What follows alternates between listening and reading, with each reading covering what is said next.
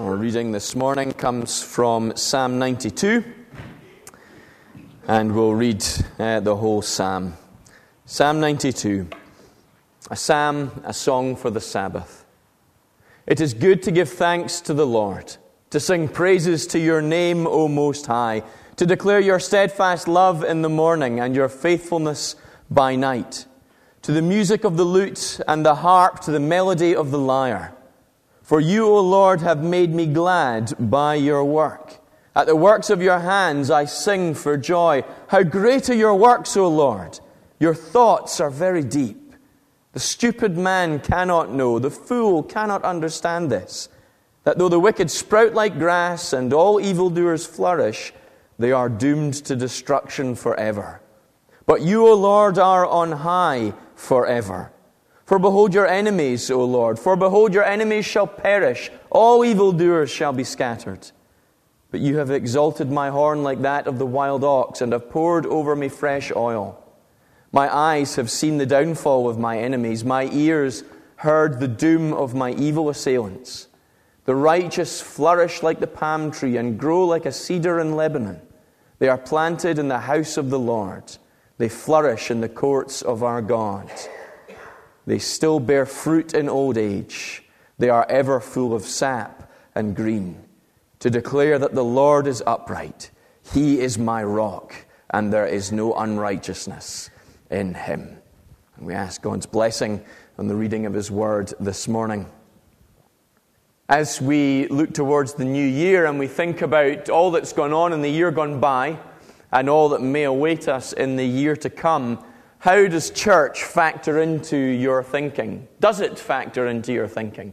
Is it just one of those things that's always there and it's just a feature of life and it's not something that's necessarily planned or thought about intentionally? You know you will go to church, but that will be about it. We'll see what the year holds. It seems to me all the way through Scripture, and you find particularly in the Psalms and as the New Testament is written, you find the New Testament writers drawing on this similar theme. There is a great degree of thought that goes into the worship that God's people give to their God. There is a great degree of effort and of planning and of consideration. And it's not something that in our society today we're actually really encouraged to do, to spend time just thinking about what we're going to do. There is an expectation that some planning will be involved, but that you then just run on and do the thing that you've been planning. The idea that you would spend time considering it seems crazy, especially when it's a thing that you're going to be involved in, week out over the course of the year, and it doesn't really seem to need much thought. But I want to challenge you this morning as we think about 2020 and what church will be over the course of the next year. I want to challenge you to think about how we consider, how we plan our worship.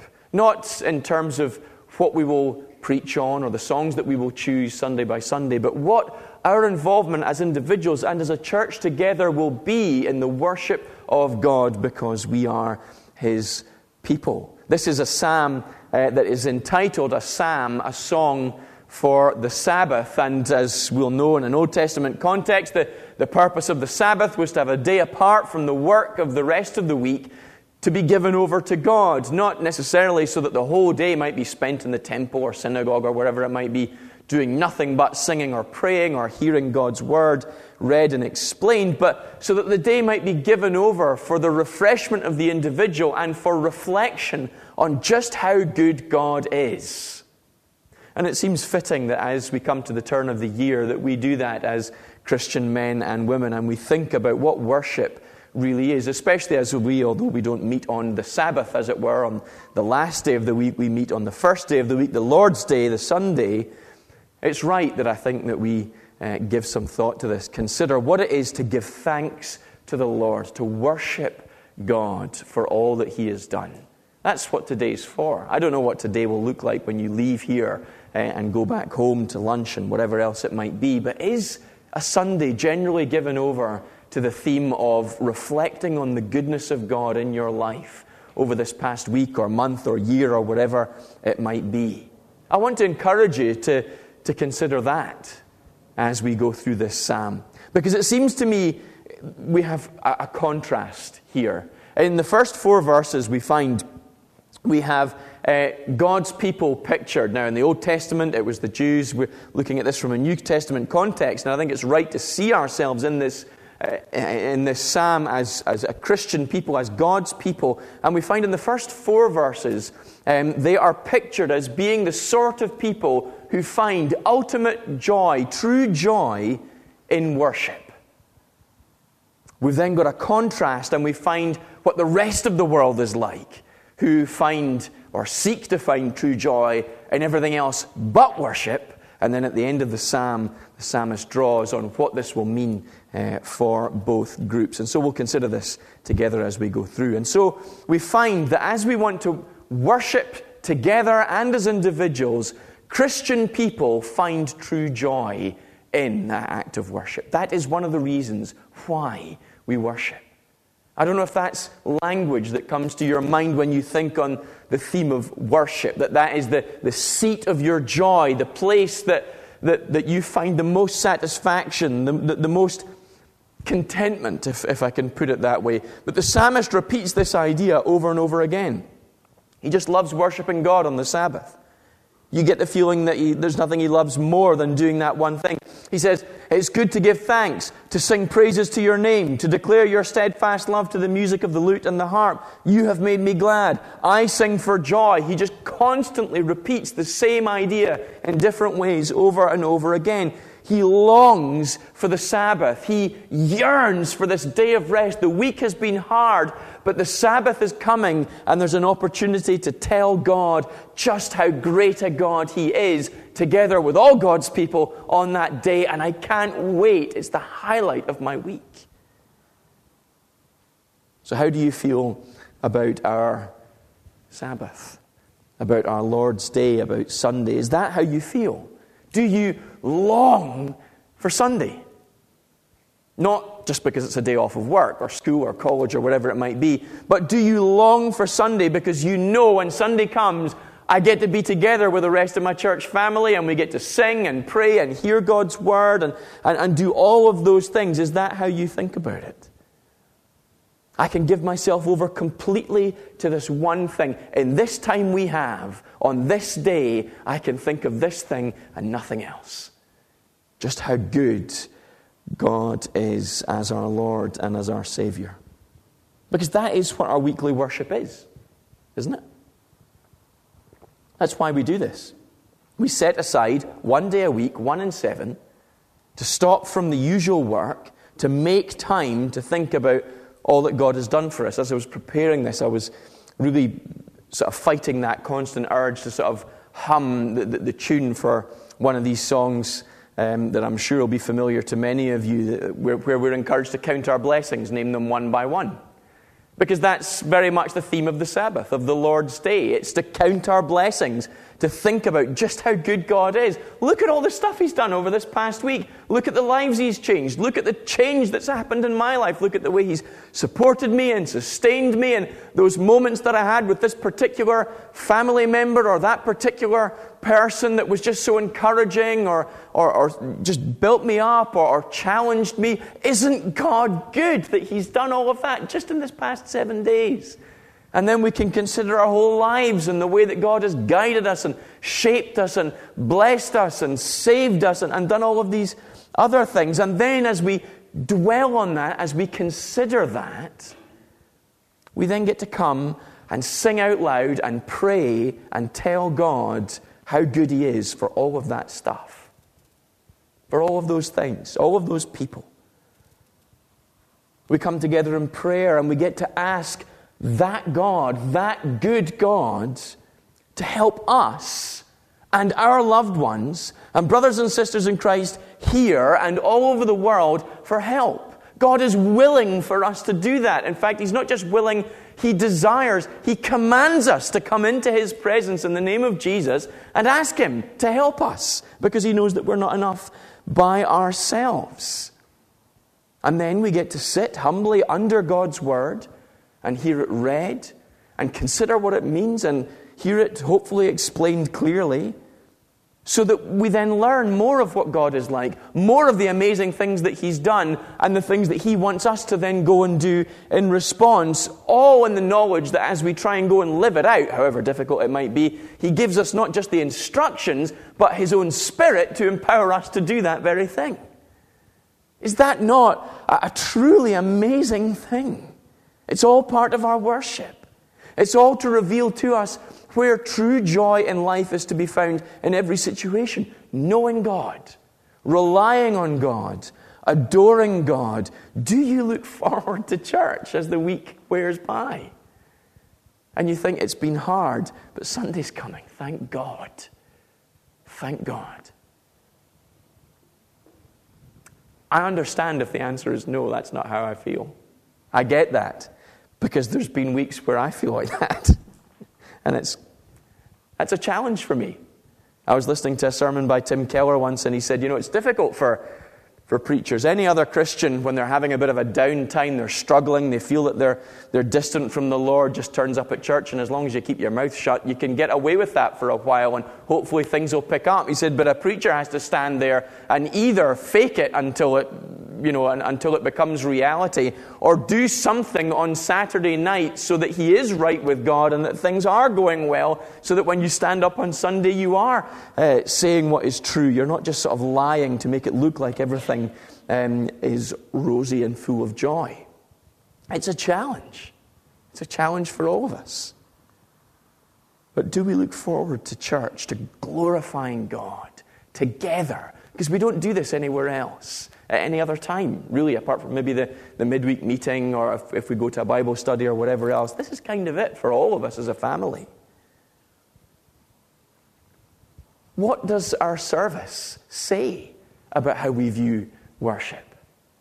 About how much we love God and how much we thank Him. There was a young man who wanted to sort of lead a major change in the way that church had been done in North America mainly.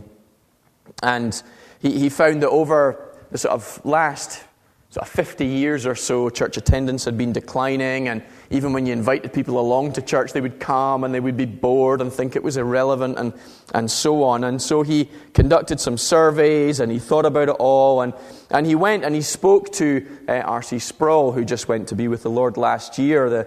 He's a great theologian and pastor later in life, and he wanted to get his opinion, and he said, R.C., this is what I've been thinking. We need to make church relevant. We need to make it exciting for people, engaging for people, and so on. And R.C. Sproul said, in a way that was very much his kind of way, when I look at my Bible and people encounter God, I see some of them tremble. I see some of them weep. I see some of them die when they encounter the glory and the holiness of God. But I never find any place in my Bible where people encounter the living God and say, that was kind of dull. That wasn't really very relevant to me. That was sort of boring. He said, could it be the reason people find church boring and irrelevant is that they come to church and either God is not there because His word is not honored and preached, His praises aren't truly sung, and He is not the focus of what's going on? Or could it be that they came and the reason they were bored is because they weren't really looking for God? They were looking for something else entirely. It's not just that we want to be excited about church on Sunday, although I do want you to be excited about gathering with your brothers and sisters on Sunday. It's not just that I want people to come and gather Sunday by Sunday and hear and experience something different that they can't find anywhere else, although that would also be great. I want us to experience true joy in God, that He is genuinely worth more to us than anything else that we can have or be offered by this world, because this perhaps has never been harder than today. There is so much stuff available to all of us, so much information available to all of us at a cheaper price than has ever been the case. It's hard. We need to make sacrifices.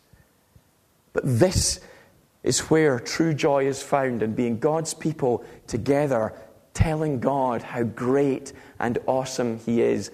And it's hard to believe that when you compare it to the entertainments of the world.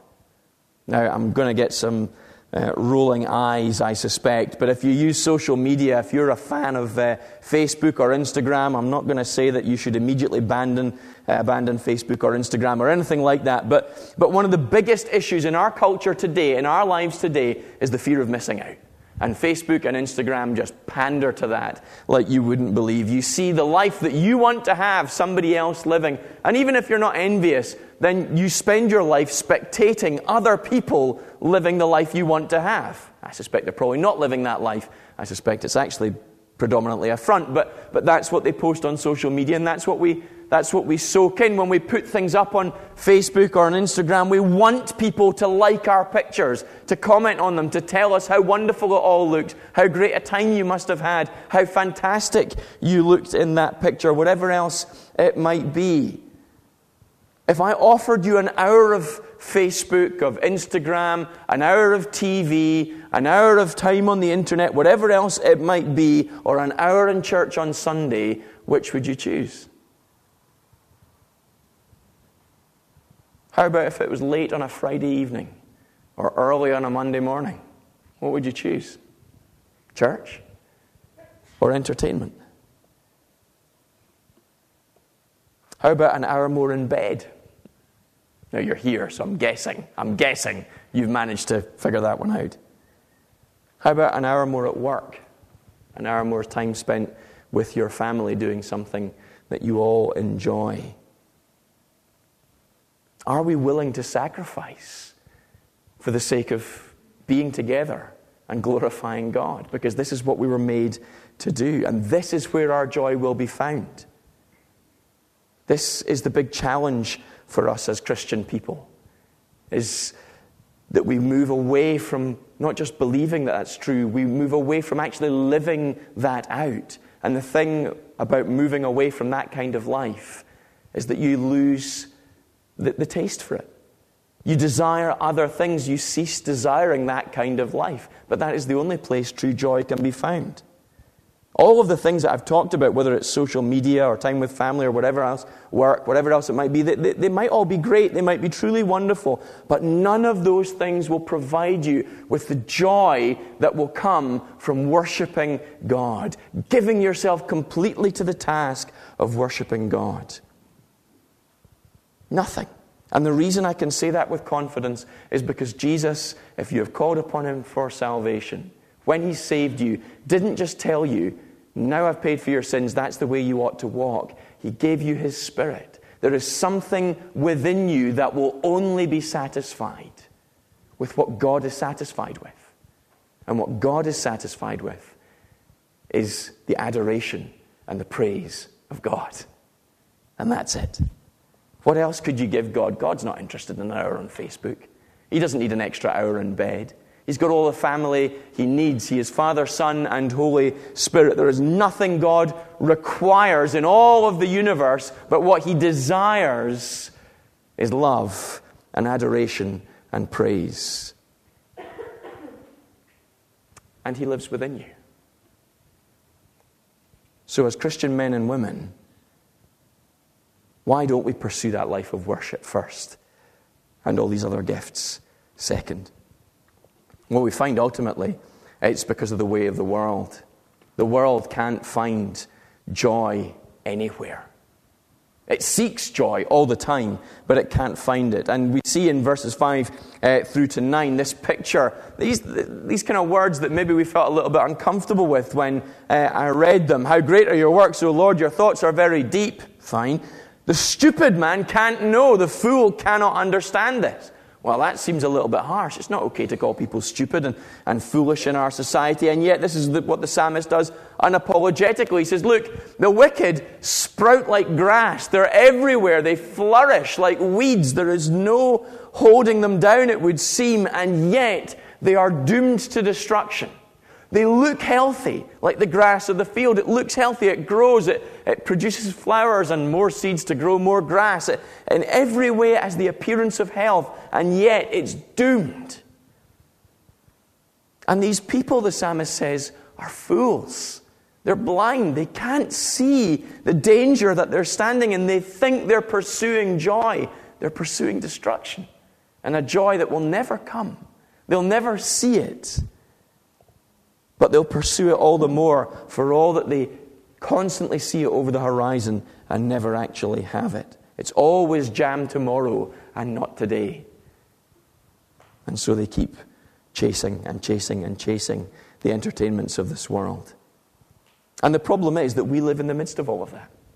We live in a whole world, a whole culture that says consume, take in, absorb, acquire, earn, climb, get status, power, influence, whatever else it might be. Do whatever it takes for you to feel fulfilled and satisfied. Now, I'm fairly safe in saying this. The folks in Cowdenbeath, I think, were demented with me going on and on about this. And it's not just some bitter kind of response to the amount of Disney films I've had to watch over the last 5 years. And yet, the theme of every single Disney film, every Pixar movie, whatever animated movie is made for children, the constant theme of them all is pursue your inner desire. Whatever it may be true to yourself. Because that is the only way you're ever going to be happy. And yes, there is responsibility that must come with the power and the influence that you have, but you must be true to yourself. You must find out who you are and live out your truth, your reality, and only then will you be truly satisfied. And it's nonsense. It's a lie. Because what sits at your heart apart from God is emptiness.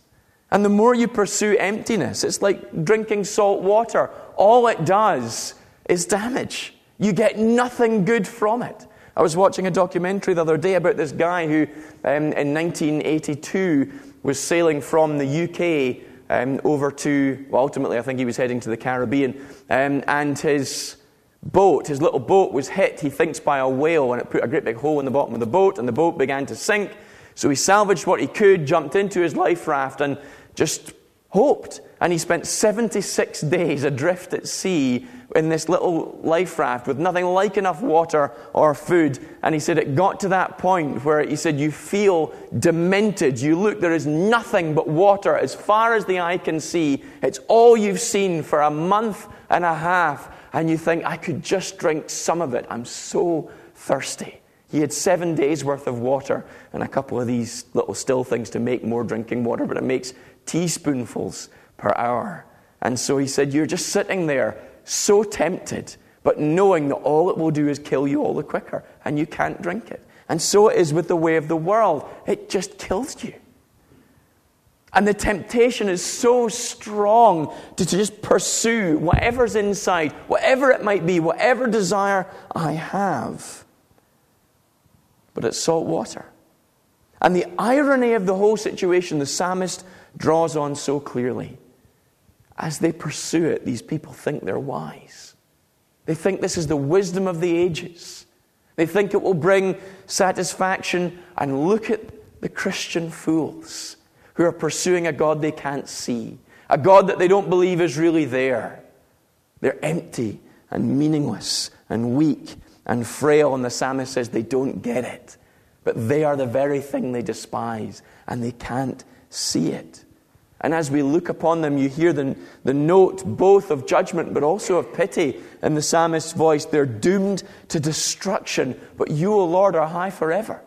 You sit enthroned over it all. They are weak and pitiable, and you are there, and you make yourself visible to them, but they can't see you. And it's tragic.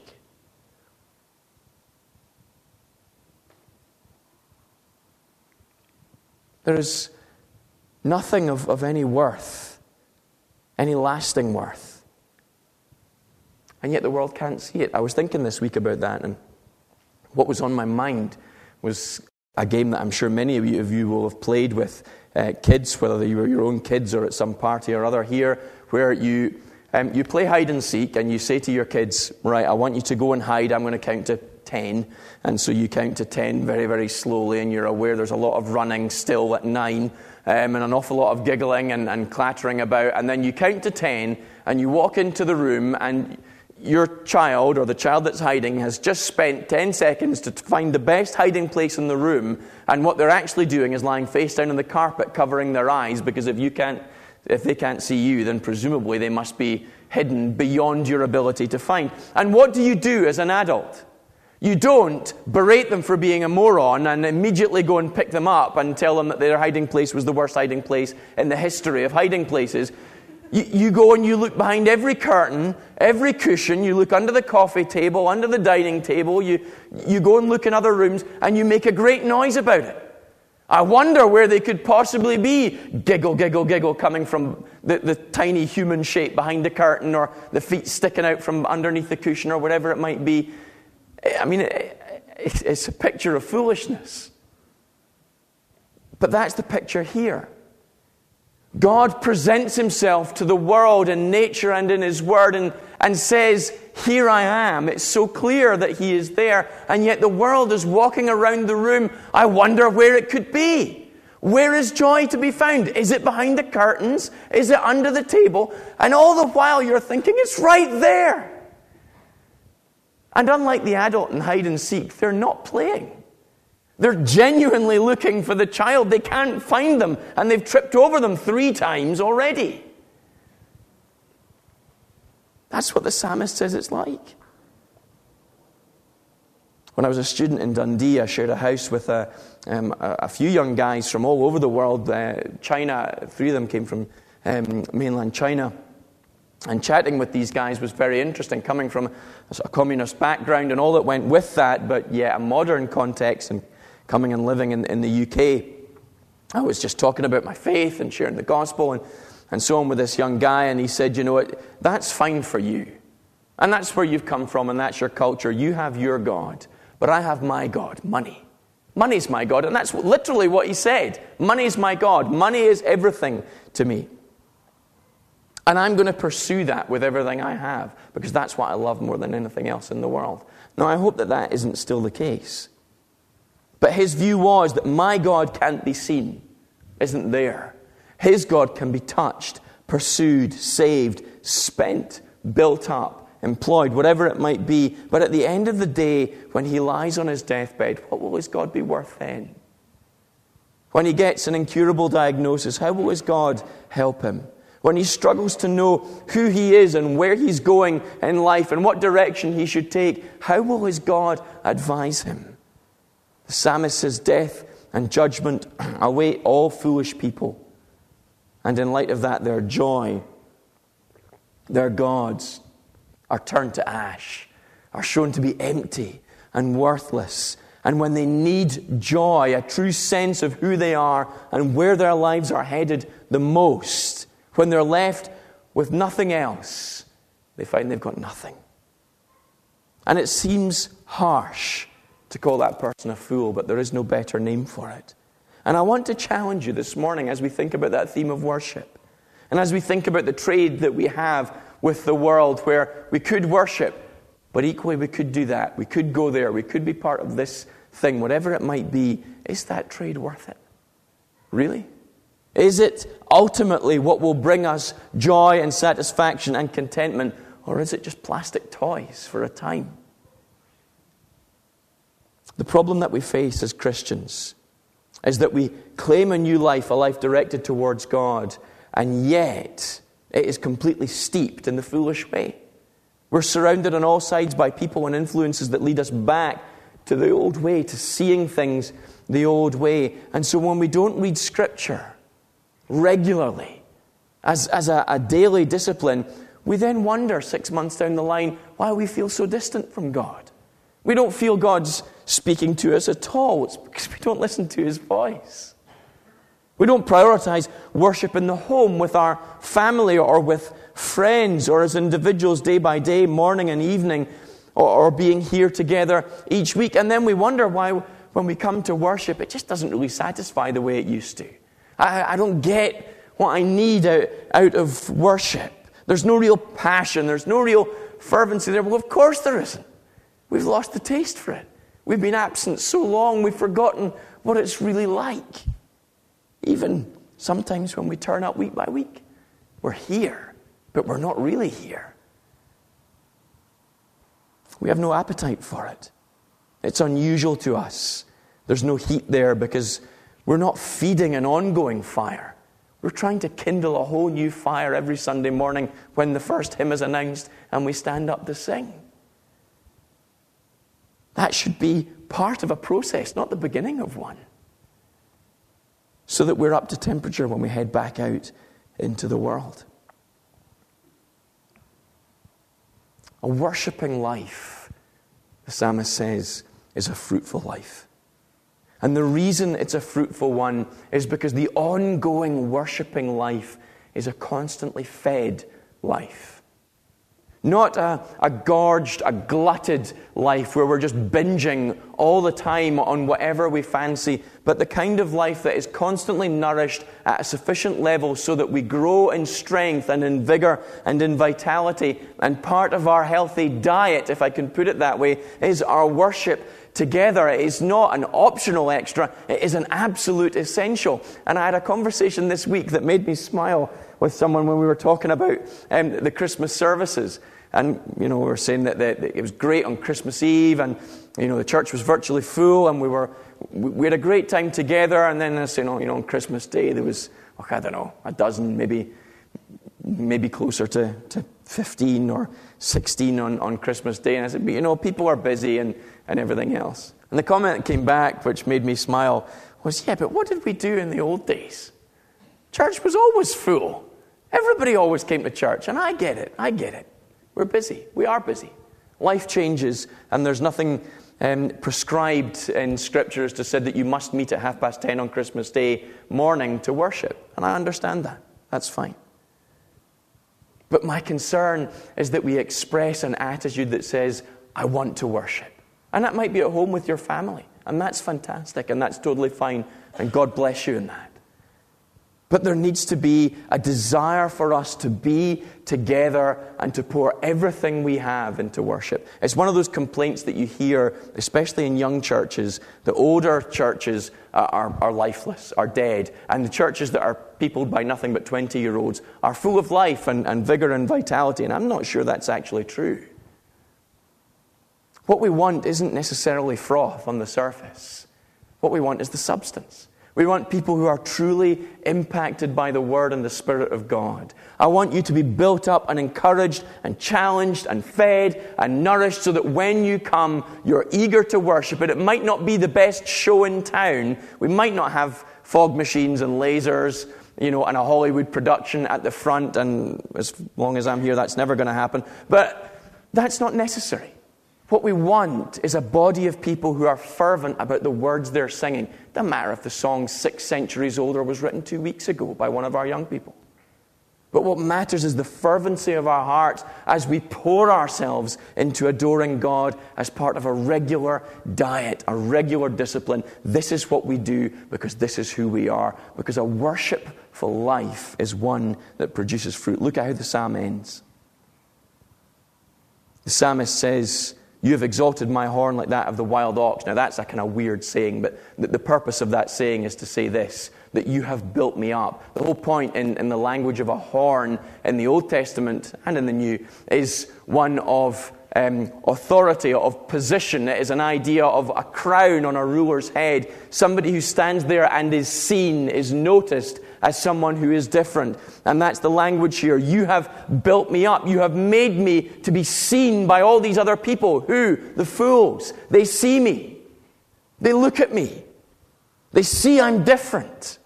And I'm different because I'm a worshipping person and it's bearing fruit. They're noticing the difference in my life. I don't look like them because you're building me up. In light of the worshipping life that I have, you've poured over me fresh oil. My eyes have seen the downfall of my enemies. My ears have heard the doom of them. But the righteous flourish like the palm tree, grow like a cedar in Lebanon. They are the picture of vigor and vitality. They bear fruit. They're planted in the house of the Lord. You don't plant cedar trees inside. That's an idiotic thing to do. It destroys your house if you plant a cedar tree inside. Not the idea. The roots are embedded in the worshipping people of God, where they worship. They are embedded in the house of the Lord Himself, so that all their nourishment is drawn from that place and not from the place outside. so that even in old age, when these plants should be withering away, they're still full of vigor and vitality. They're still growing fruit. They are still full of sap. They're green. They should be brown and withered and dying off. They're not. They're green in old age. Because they're part of God's worshipping people. To declare that the Lord is upright. He is my rock. There is no unrighteousness in him. Our lives should witness to our faith. But they should witness to our faith because our faith is living and is active and is being constantly fueled within us by our worshipping of this great God. This kind of life is like a crown to all those who have it. It's their glory.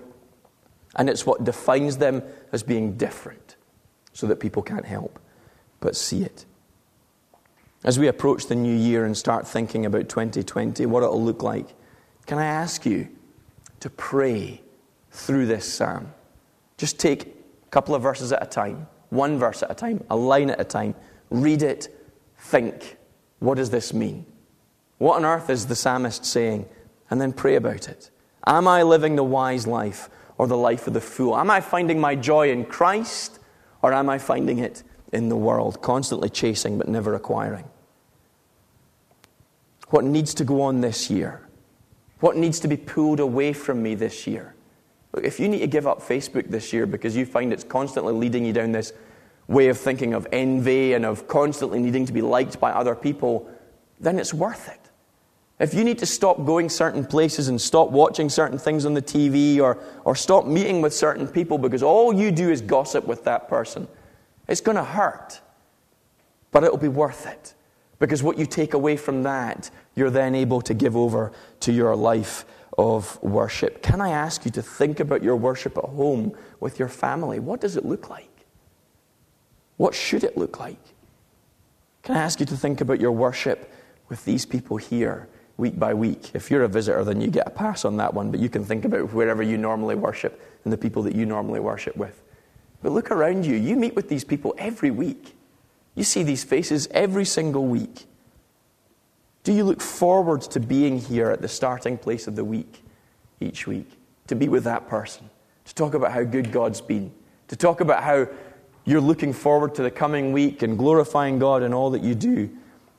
Can I ask you to think as we begin 2020 about what your worship will be like, and will it center on giving thanks to the Lord? Count your blessings. Name them one by one. Count your blessings to see what the Lord has done. Let's pray together. Heavenly Father, we give you thanks for a year gone by. Lord, we give you thanks for a year that is to come. And Heavenly Father, we give you thanks that whatever uncertainty awaits us, we know that as your people, the one thing above all else we are called to do with absolute certainty is glorify you. It's be together, to worship you, to serve you, to witness to you. Doesn't matter whether we're looking at retirement or we're starting a new job or a new school or moving home or whatever it might be. Lord God, we are called to glorify you in all things. And so, Father, as we face 2020 as a people, as a family together, I ask that you would be with each and every one of my brothers and sisters here today and those who aren't. Lord, that you would bless them richly with a knowledge, with a desire, with a deep zeal for your worship. So that whatever else we do when we come to this time next year, we can say we have done that.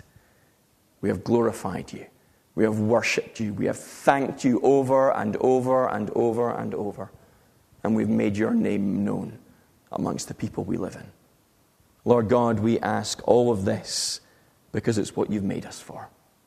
And so we pray, in Jesus' name, you would send us out into the coming week to be your worshipping people wherever we are, until we gather again on the Lord's day to praise your name. In Jesus' name we ask it. Amen.